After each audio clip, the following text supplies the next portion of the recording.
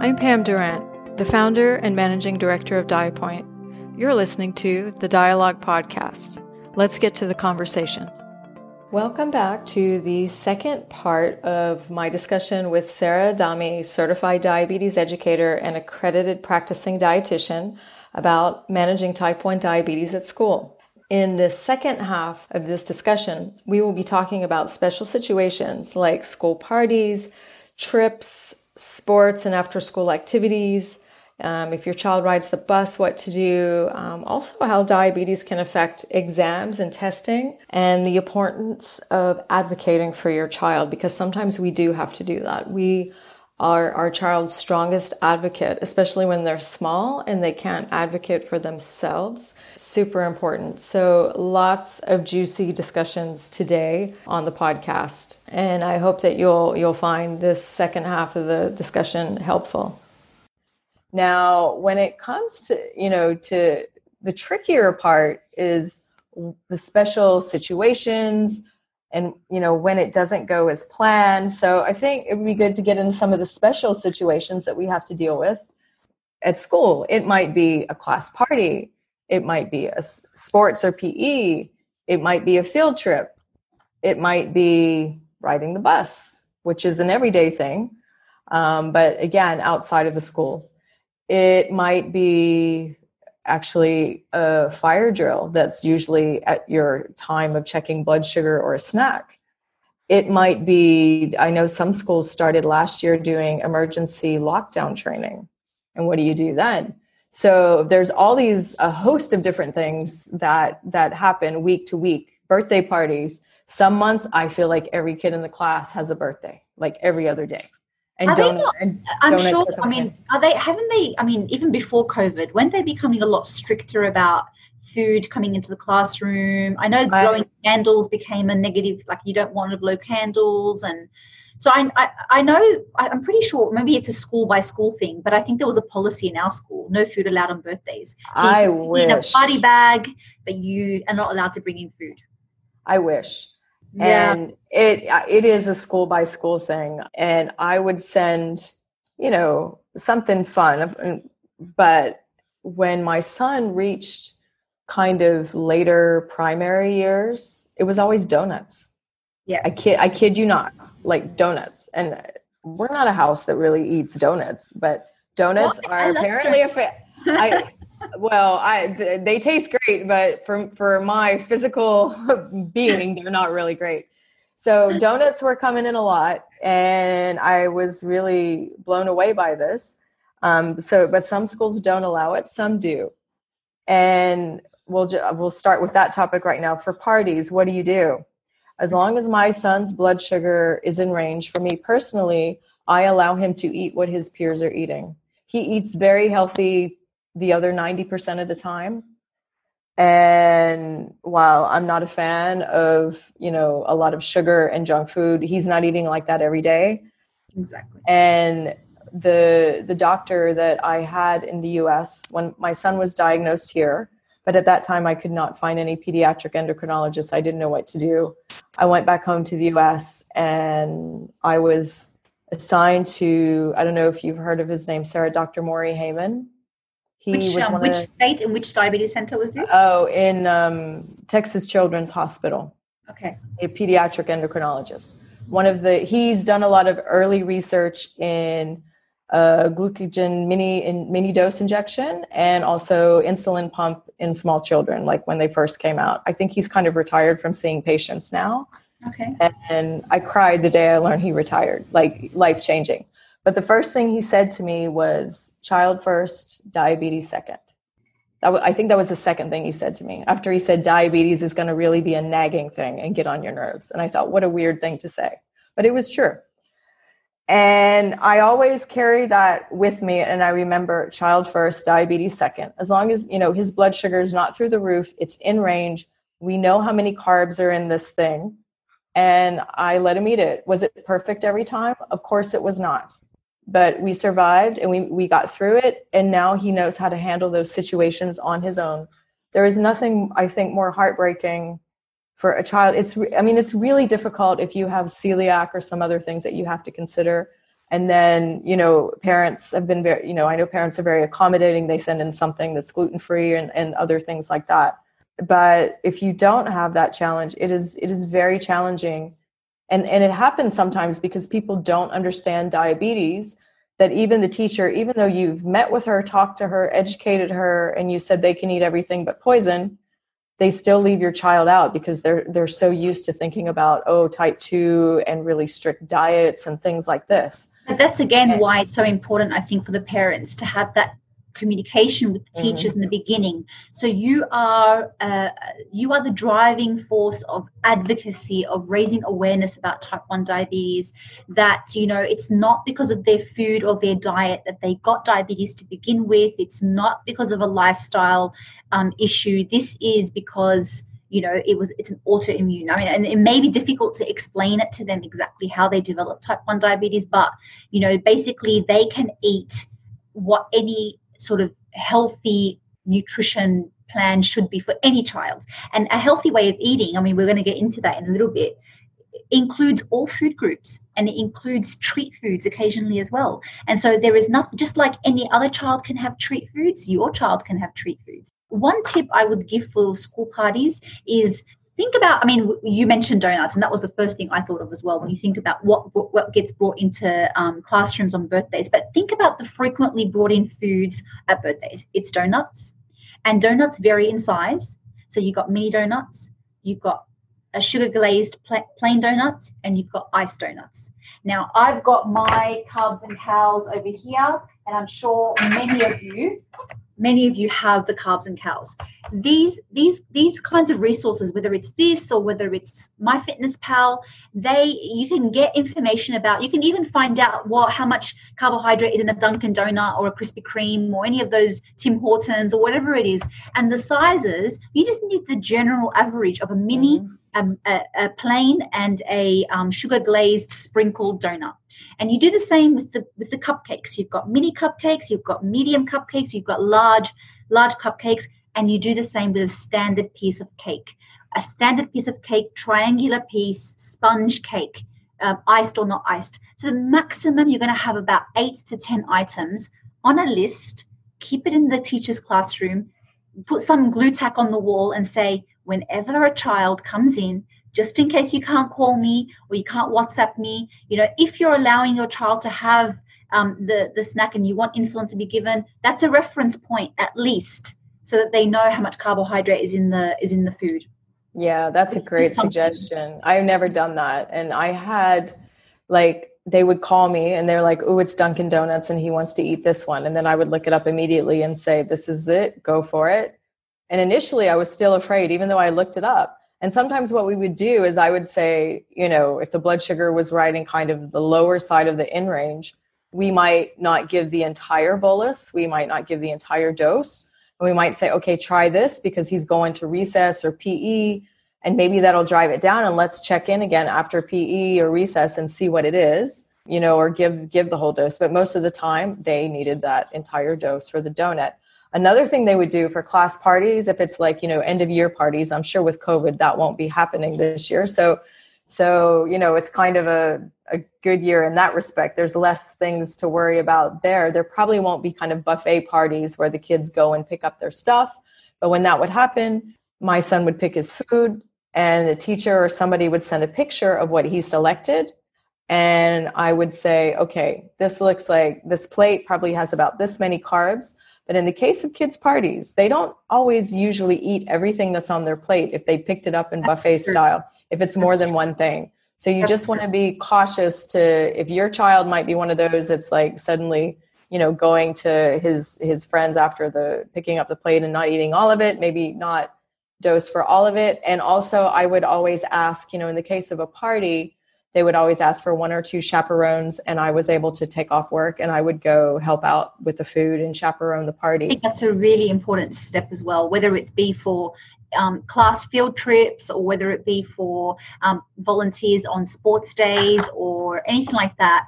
You know, if you have the the ability to take time off work, or, you're a stay-at-home mom, hats off to you, honestly. But I think, try and be as involved as possible, because again, not only are you keeping a closer eye in these special situations, but again, it's an opportunity to raise awareness and advocate. Yes. And I was lucky that I was working in the corporate world at that time, and they were understanding. I was constantly kind of following up with the school to be proactive, to know what the schedules were for sports days and things like that. They don't always know right away, and then kind of the notice comes. So you might want to ask them early about that. And even on field trips where they say they wouldn't want chaperones, they were always kind of relieved that I went, because then the nurse didn't have to go. The teacher didn't know. Yeah, exactly. There is no harm in asking, and they will probably appreciate it. And you just, I would go and I would be as invisible as I possibly could in the background. I would just sneak in and, do my thing, do the dose. I mean, once I got to lead a group of first graders on a scavenger hunt, and that was more difficult than managing diabetes. Hats off to teachers that deal with, large groups of small children. But it was super fun. So yeah, you can do that too if your job allows you, and hopefully they do, because that is so super, super important. Sports, I think, and activities like after school. We have a lot from the other day, the questions about, exercise and sports with diabetes. We had a lot of questions. So we have a lot of young athletes and very active children. What is your take on how we manage diabetes with exercise, PE, sports, and all of those things? Yeah, it depends on what you agree on with. I mean, you need to know your child. You need to know how intensive their sport is, what they're doing, how long they're doing it for. Is it a set routine that they do their sports on? Like it's set sort of number of days of the week where they go, what time of the day, how long before they played sport had they taken a bolus for a meal? So are they playing while the insulin is during the active phase, which is not usually advisable because you just don't know how rapidly the glucose is going to change in that environment. So if we're talking about school situation, I always ask, what time is the PE? Is it first thing in the morning? By the time they do it, it's probably at around 9. If they've had their breakfast at 6:30, then I'm not too concerned. I think, well, okay, the active insulin from breakfast is gone, and they'll be okay to play sports. And I always discuss with the parents what the guidelines recommend in terms of what the pre-glucose level should be before sport starts. Now, I understand the fear of hypos, and I really do listen to the parents. So it can range. It can be as low as 90 milligram before before participating in sports. But for some, it needs to be 100 or 120 because it just rapidly comes down. And so it can vary anywhere from about 90 to about 120 or 140, just depending on the child. And that's something you need to discuss with your diabetes team, so that, it can be in the plan, so that way the teachers know exactly what to do. They will remind the child to check their glucose level. And if it is under that, then you always have a supply of snacks labeled with the sticker saying PE. Your child knows that this box that's in my bag doesn't get touched unless my glucose level is below a certain threshold before I play PE. So you do have lots of boxes. You have the hypo box, you have the PE box, and you have the normal snack and lunch box that comes to school as well. Is there any other boxes I'm not thinking of? No, that's it. That's most of the boxes. And that's a good segue into a picture that I will share. You have all the food that is potentially in Aaron's bag. Not in Aaron's bag, but this is a picture from a few years ago of 1, 2, 3, 4. That's only 5 boxes that was going into 5 classrooms. That did not include the box. Now, in the health office, there's medical supplies, there's pump supplies, there's insulin, there's glucogen, you name it, it's all there. And finger checking things, all of it. And then you need to be an inspector that goes around to check the shortages and how much you need to restock. And And some of the teachers are good about telling the nurse, like, oh, hey, we need more, especially PE. The PE box goes fast because that's where you might see the most hypos. But I was never a Girl Scout, but I'm always over prepared. So 4 juices per box, but we had a set number, 4 juices, X number of date bars, X number of raisins. Back then he was younger, and those little purees that are in the bags, those were amazing. I was really kind of, my heart sank a little bit when he's like, Mom, I don't want to take those for snacks, because they were so healthy and easy, but that's okay. But so that's an example of the boxes that I put in the classrooms to help with hypoglycemia. And I suggest having one in every classroom where your child is, because it keeps them from not having to go somewhere far like the health office or to another classroom to get it. And it just is less disruptive of their day. And now, for the safety. So remember, we don't want a child who's potentially having a lower glucose level. It could be a moderate hypoglycemic event, and they're having to go down a flight of stairs, for example. They might be unattended. So it's always better to discuss this again with the school, to say that I need to keep a container in case my child is having a hypo. I don't want them going to the nurse's office. I want them treated in the classroom. And remember, you need 2 things for hypo. I always need to remind you what you need to take if it's a true hypo. So a true hypo under 70 milligram or under 4 millimoles, you need a rapid acting carbohydrate to bring it back up again, followed by a sustaining carbohydrate if the next meal is more than 30 to 60 minutes away, like roughly. So you potentially have to take both. So you always need to keep in your kit, I would suggest something like, as Pam has shown here, she's got juice. That's fine. I probably would want to go for the smallest I find available, only because I get scared that over-treatment of hypo can occur. So if you can find something that's more like 120 to 150 ml, if they're possible to find. I haven't actually looked, but there are. I remember someone bringing that in. Yeah. The challenge with those, I find they're the less healthier ones. But again, you don't necessarily want them to have the added sugar as well as the natural sugar from the fruit. Yeah, but you know what? If it's a hypo, you need rapids, you just take it, right? So yeah, the way I did it, actually, I would have 2 types of juices, and one is kind of this organic brand. I forget the name, and I'm not really affiliated or plugging anybody. I forget the name, but that one has a lower carb count than the other juice. And I would teach everyone, and Erin knows this lower one is for like a mild hypo, and the bigger carb juice box is for a severe one. We also have in there some chocolate milk, because that's always not for treating hypos, but when you're getting, for him, like a number at like 90, when he was active, in preschool especially, he would have a very small chocolate milk. Yeah. And that would kind of sustain his blood sugar and not cause a dip. Milk as well. It can be plain. It doesn't have to be chocolate milk. Yeah, actually. It can be an oat cookie or a wheat cookie. It could be a few pieces of dried fruit, something that's going to have a longer shelf life, obviously. You don't want things that have a, expiry that's too soon. Oh, yeah. Not everything that we put in there was long lasting, because in some classrooms, he would never touch these boxes. One other thing I saw when I was pulling this picture that I wanted to share that I think is important to put on top of each of your boxes, especially if it's a big school. There's cleaners that come and go, and they might think, depending on where the box is stored, they may not realize that it's important. So I put this on the top of each box.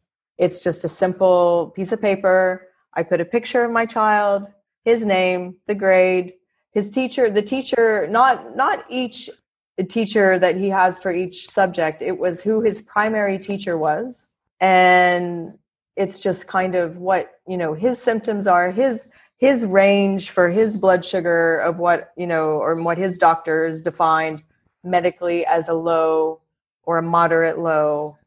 And the emergency telephone number on here was actually the mobile phone for the health office that I actually don't have, and I never use it.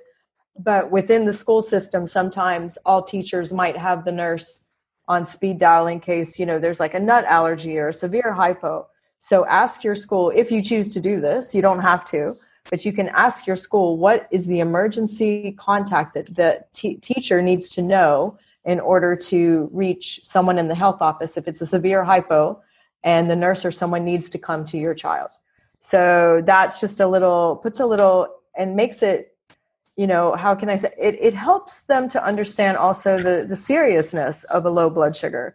When someone sees that medical sign, then it registers quite differently than just like, oh, here's a snack box.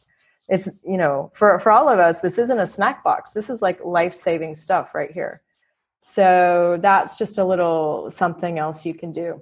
And I would say if anyone has children that ride the bus, mine never did. I always took them. And again, that was, largely out of my fear of how am I going to manage diabetes on the bus.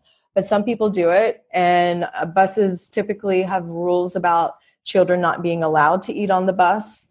And you have to meet, I suggest, maybe someone within the school, maybe it's the nurse or whoever in the school oversees the bus service and the bus communication, and whoever the bus driver is going to be and the helper on the bus, so that everyone is aware that this child needs to have maybe from time to time something to treat a low blood sugar, and it cannot wait until they get home.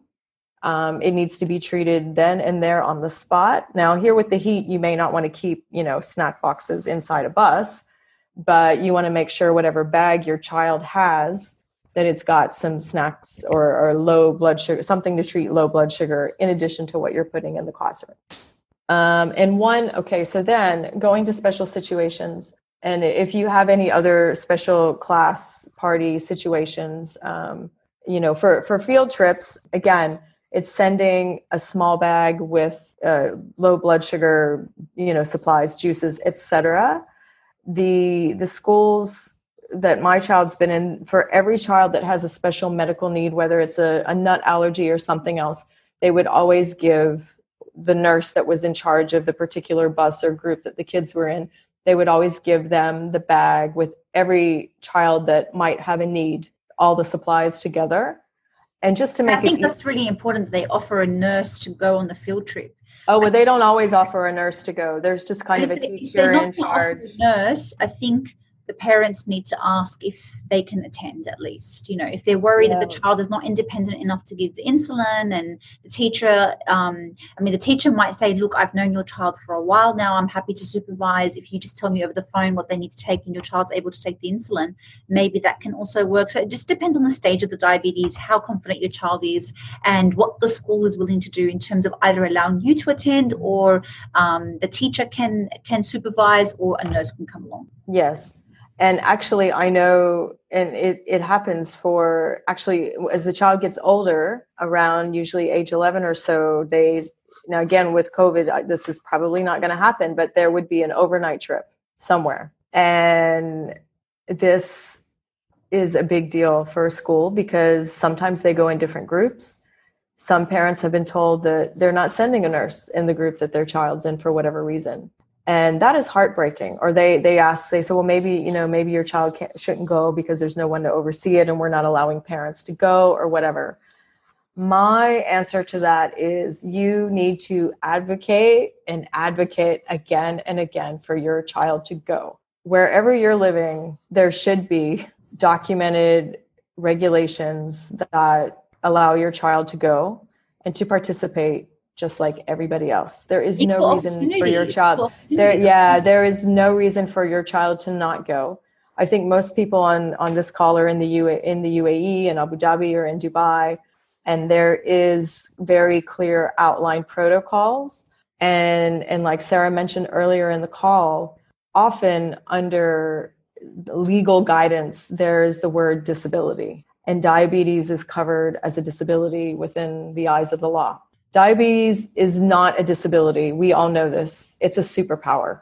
Our kids have been given a superpower. However, should your child be denied certain rights, you need to go find those disability laws because that is what is protecting them. And it is okay in that instance to surrender to that word. Let's say, I hate that word disability because our children are super able, very able. And it will help you advocate for your child to make sure that they are treated just like every other child that does not have diabetes. So that's super important, and kind of leads into, there's been times where things have not gone as planned. You can't mitigate every single risk. Not everything is going to be perfect. Not everyone is going to understand diabetes. And people, administrators, sometimes health office, sometimes teachers, they have a lot of fear around the unknown, because then as soon as they hear, oh my gosh, this child could go unconscious, this is really serious, what do I do? And what do you do in those instances where, someone says, no, I'm sorry, your child can't go on this field trip, or your child cannot participate in sports day or something? It's not a matter of if, but when. It will happen. And I always try to take a deep breath, and I know that those things are said, or those decisions are kind of made out of a place of fear because they don't understand diabetes. So my advice is communication and follow-up are absolutely key. I try not to be reactive. I do write a lot of emails. I write, and I'll write something, and I'll even let it sit, and I'll go back and I'll read it to make sure that I don't sound really outraged, and I might change my language and different things because I really want to be heard. I don't want it to come off as, outraged mom, even though inside I might be really outraged at something that happens. Don't be afraid ever to ask questions about the treatment that's given to your child, even though there are medical professionals. But at the end of the day, it's your child. You have a pediatric endocrinologist and a diabetes care team that have instructed you to do certain things. Sometimes someone may disagree with that because they've read something or they've heard something, or they're not really sure. I had one, well-intentioned nurse once that my son came home with a blood sugar like 300 something. And I was like, what is going on? This is really strange. And then I followed up, and I didn't see, quite the documentation. And I looked back, and then I talked to the nurse maybe the next day, and I just kind of said, what happened? And she said, well, he looked tired, so I gave him a juice box. No checking of the blood sugar. There was no CGMs back then. And those things can happen. So try to remain calm, go ask, learn why, because it may just be that they didn't really understand what needed to happen and what should have been done. And it might require, meeting again, talking about it again, even if you feel like you may have shared how to check, how to manage if they look a little tired, but just to make sure, double check the blood sugar first before treating. Those kind of things that seem so basic to us that we do every day. Again, the schools have hundreds of children to look after, and not just our children. So they can forget. I try to always, unless it's something really, really severe, and I've never had to go immediately to, a top administrator, but I always try to meet with the nurse or whoever administered the care first, understand their side of the story and what happened. If then after that point, you can decide if it's necessary to escalate to their boss. If there's a doctor that oversees the health office, then go there. Or if administration, like a principal or superintendent or somebody, needs to be informed, then you can do that and request a meeting. And take that school diabetes medical management plan. This is why it's so, so important to meet before school starts, get all of that documented, get them to sign it, because that is the document that you will speak to about your child's care and what was agreed upon at the beginning of the year. And again, this also relates back to why you want them to write everything down, because if it wasn't written down, then it didn't happen. Yeah, so, and that's why we have the roles and responsibility of the school. And part of the roles and responsibility of the school is to provide those equal opportunities and to cater for all children. And again, I don't see your children as having disabilities. They need extra points of care. They need somebody to monitor, to supervise and oversee. But you are responsible parents who have been following up with your healthcare team. You are well educated. You have it under control. Like, you've actually got it well under control. And you're basically trying to tell the school that we know what we're doing. Our child is fine, but we just want to make sure that you guys can also do the same and give our child that same opportunity. I mean, yes, when they talk about, and Pam sent me the document and I had a quick look at it today. And again, these disabilities they're referring to are children who have cognitive disabilities. They're children whose academics is going to be affected. And, the law wants to protect these children so that they can still have extra time in exams and etc. Your children, yes, they may be affected by their sugar levels. And we spoke about the effect Pam and I about how, a low or a high can affect their concentration. Again, that's something we might need to review if you feel they need extra time in exams. So that's something, again, you need to discuss with your healthcare team, which can help support you in getting extra time. For example, if your child is having to require a glucose device to check their glucose levels during the exam time, or if they have a hypo during the exam and that makes them have to stop and take treatment, and therefore they've lost time in the exam, so they should be allowed that extra time. So that being under that scheme allows you to utilize it to your advantage. But certainly, they don't have a disability. I mean, it's not at all. So it is really, the more people I meet with type 1 diabetes, the more, the first question you ask when your child's diagnosed, will they be okay? Will they be able to do everything? They will be able to do everything and so much more. It's just really, really amazing. But these laws that exist, and they use that word disability, don't be afraid of that word. And, very rarely, and hopefully you'll never be in a situation where you need to escalate it to a regulatory agency or anything like that. But if you do not be afraid, because they are there to help. And we're lucky where, if you're here and you're in the UAE, and, we had the year of tolerance and all these other things, and there's so many different cultures here, and people are so open-minded, and, most schools are really helpful and supportive. So that's, really great. And one thing I do want to say that you mentioned before we go there about testing. I had read about people, children in high school and things with blood sugars and testing. And it wasn't until my son had one test and he felt he didn't do so great because of his blood sugar.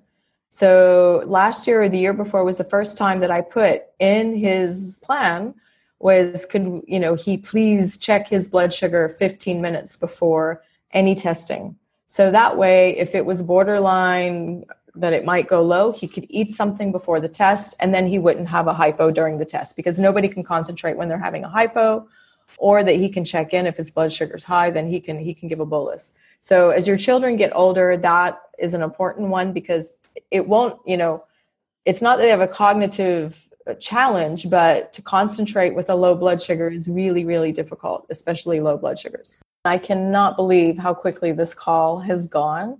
Again, I think Sarah and I could sit here and speak another 2 hours easily, but I'm going to wrap it up. And I just want to leave you with, the thought during these times of COVID, and everything is uncertain for everyone. And if you cannot meet face-to-face with your child's teachers or nurses or whoever that you need to meet with, do it virtually. Ask to do Zoom, Google, whatever. You can still, it will be just as effective. If they say, no, we're not letting parents in, then say, okay, when can we schedule that Zoom call? Don't give up just because we're not able to meet face to face. And I am, giving a lot of grace this year. Like usually by now I'd be more prepared. I have the boxes ready and all these different things by now. But with COVID, I know that it's a completely different situation and environment for the teachers and the health office. So initially, they've got a lot more on their plates this year, and, just give them some grace in the beginning as they get used to their new situations and we get used to ours. Thank you all for joining. Sarah, if I'm forgetting anything, please let me know. And thank you very much. It was a great space, and it's always a pleasure. Thank you so much for joining me. Good luck, everyone. Good luck. Thank you so much for joining us today. I know that's a lot of information and it's a lot to think about. And you don't always have to have it all figured out by the first day of school. You can take it one day at a time. Take the special situations as they come. And if you have any tips and tricks about how to manage certain situations at school or things that you found that have worked for you, I'd love to hear from you. Drop us an email or feel free to make a comment in our social media about the episode as well. And I wish all the kids going back to school this month and next month a wonderful year ahead and much success. Thanks for joining. See you soon. And now a word from our sponsor. Today's episode has been brought to you by My Diabetes School Journal. My Diabetes School Journal is formatted to take the guesswork out of documenting carbohydrates, insulin doses, and other things while your child is at school. You will speak with your school nurse and teacher daily about your child's diabetes. In addition to your verbal communication, documentation of daily discussions and treatment are so important. Each page has a dedicated space for parents and school caretakers to document the day, including a space for snacks, lunch, school activities, as well as an area for additional notes of things that happen throughout the day. It also includes pages for weekly reflection and review. This 9-month, 5-day week journal is not dated, so you can start using it any time of the year in any school system in the world. It's recommended for the management of type 1 diabetes in nursery, elementary, and primary school-age children. The interior pages are designed to match the colorful, motivating exterior, and it was also selected by a child with type 1 diabetes himself. And this episode is also brought to you by the Ultimate T1D School Game Plan, the online course for parents of school children with type 1 diabetes. We have it on sale now for just $17.17 in our back to school special offer. The Ultimate T1D School Game Plan is a video-based, self-paced online course for parents and caretakers of school children with type 1 diabetes. It was created by the founder and managing director of DiaPoint ME, with her extensive knowledge gained from her professional background in international healthcare management, as well as the first-hand experiences she had in caring for her own son, who has had type 1 diabetes for more than 11 years now. In this online modular program, you will learn about planning, the day-to-day management, special situations, and get special links and tips for resources that will also help you along the way. You can enroll now at diapointlearning.com or at diapointshop.com.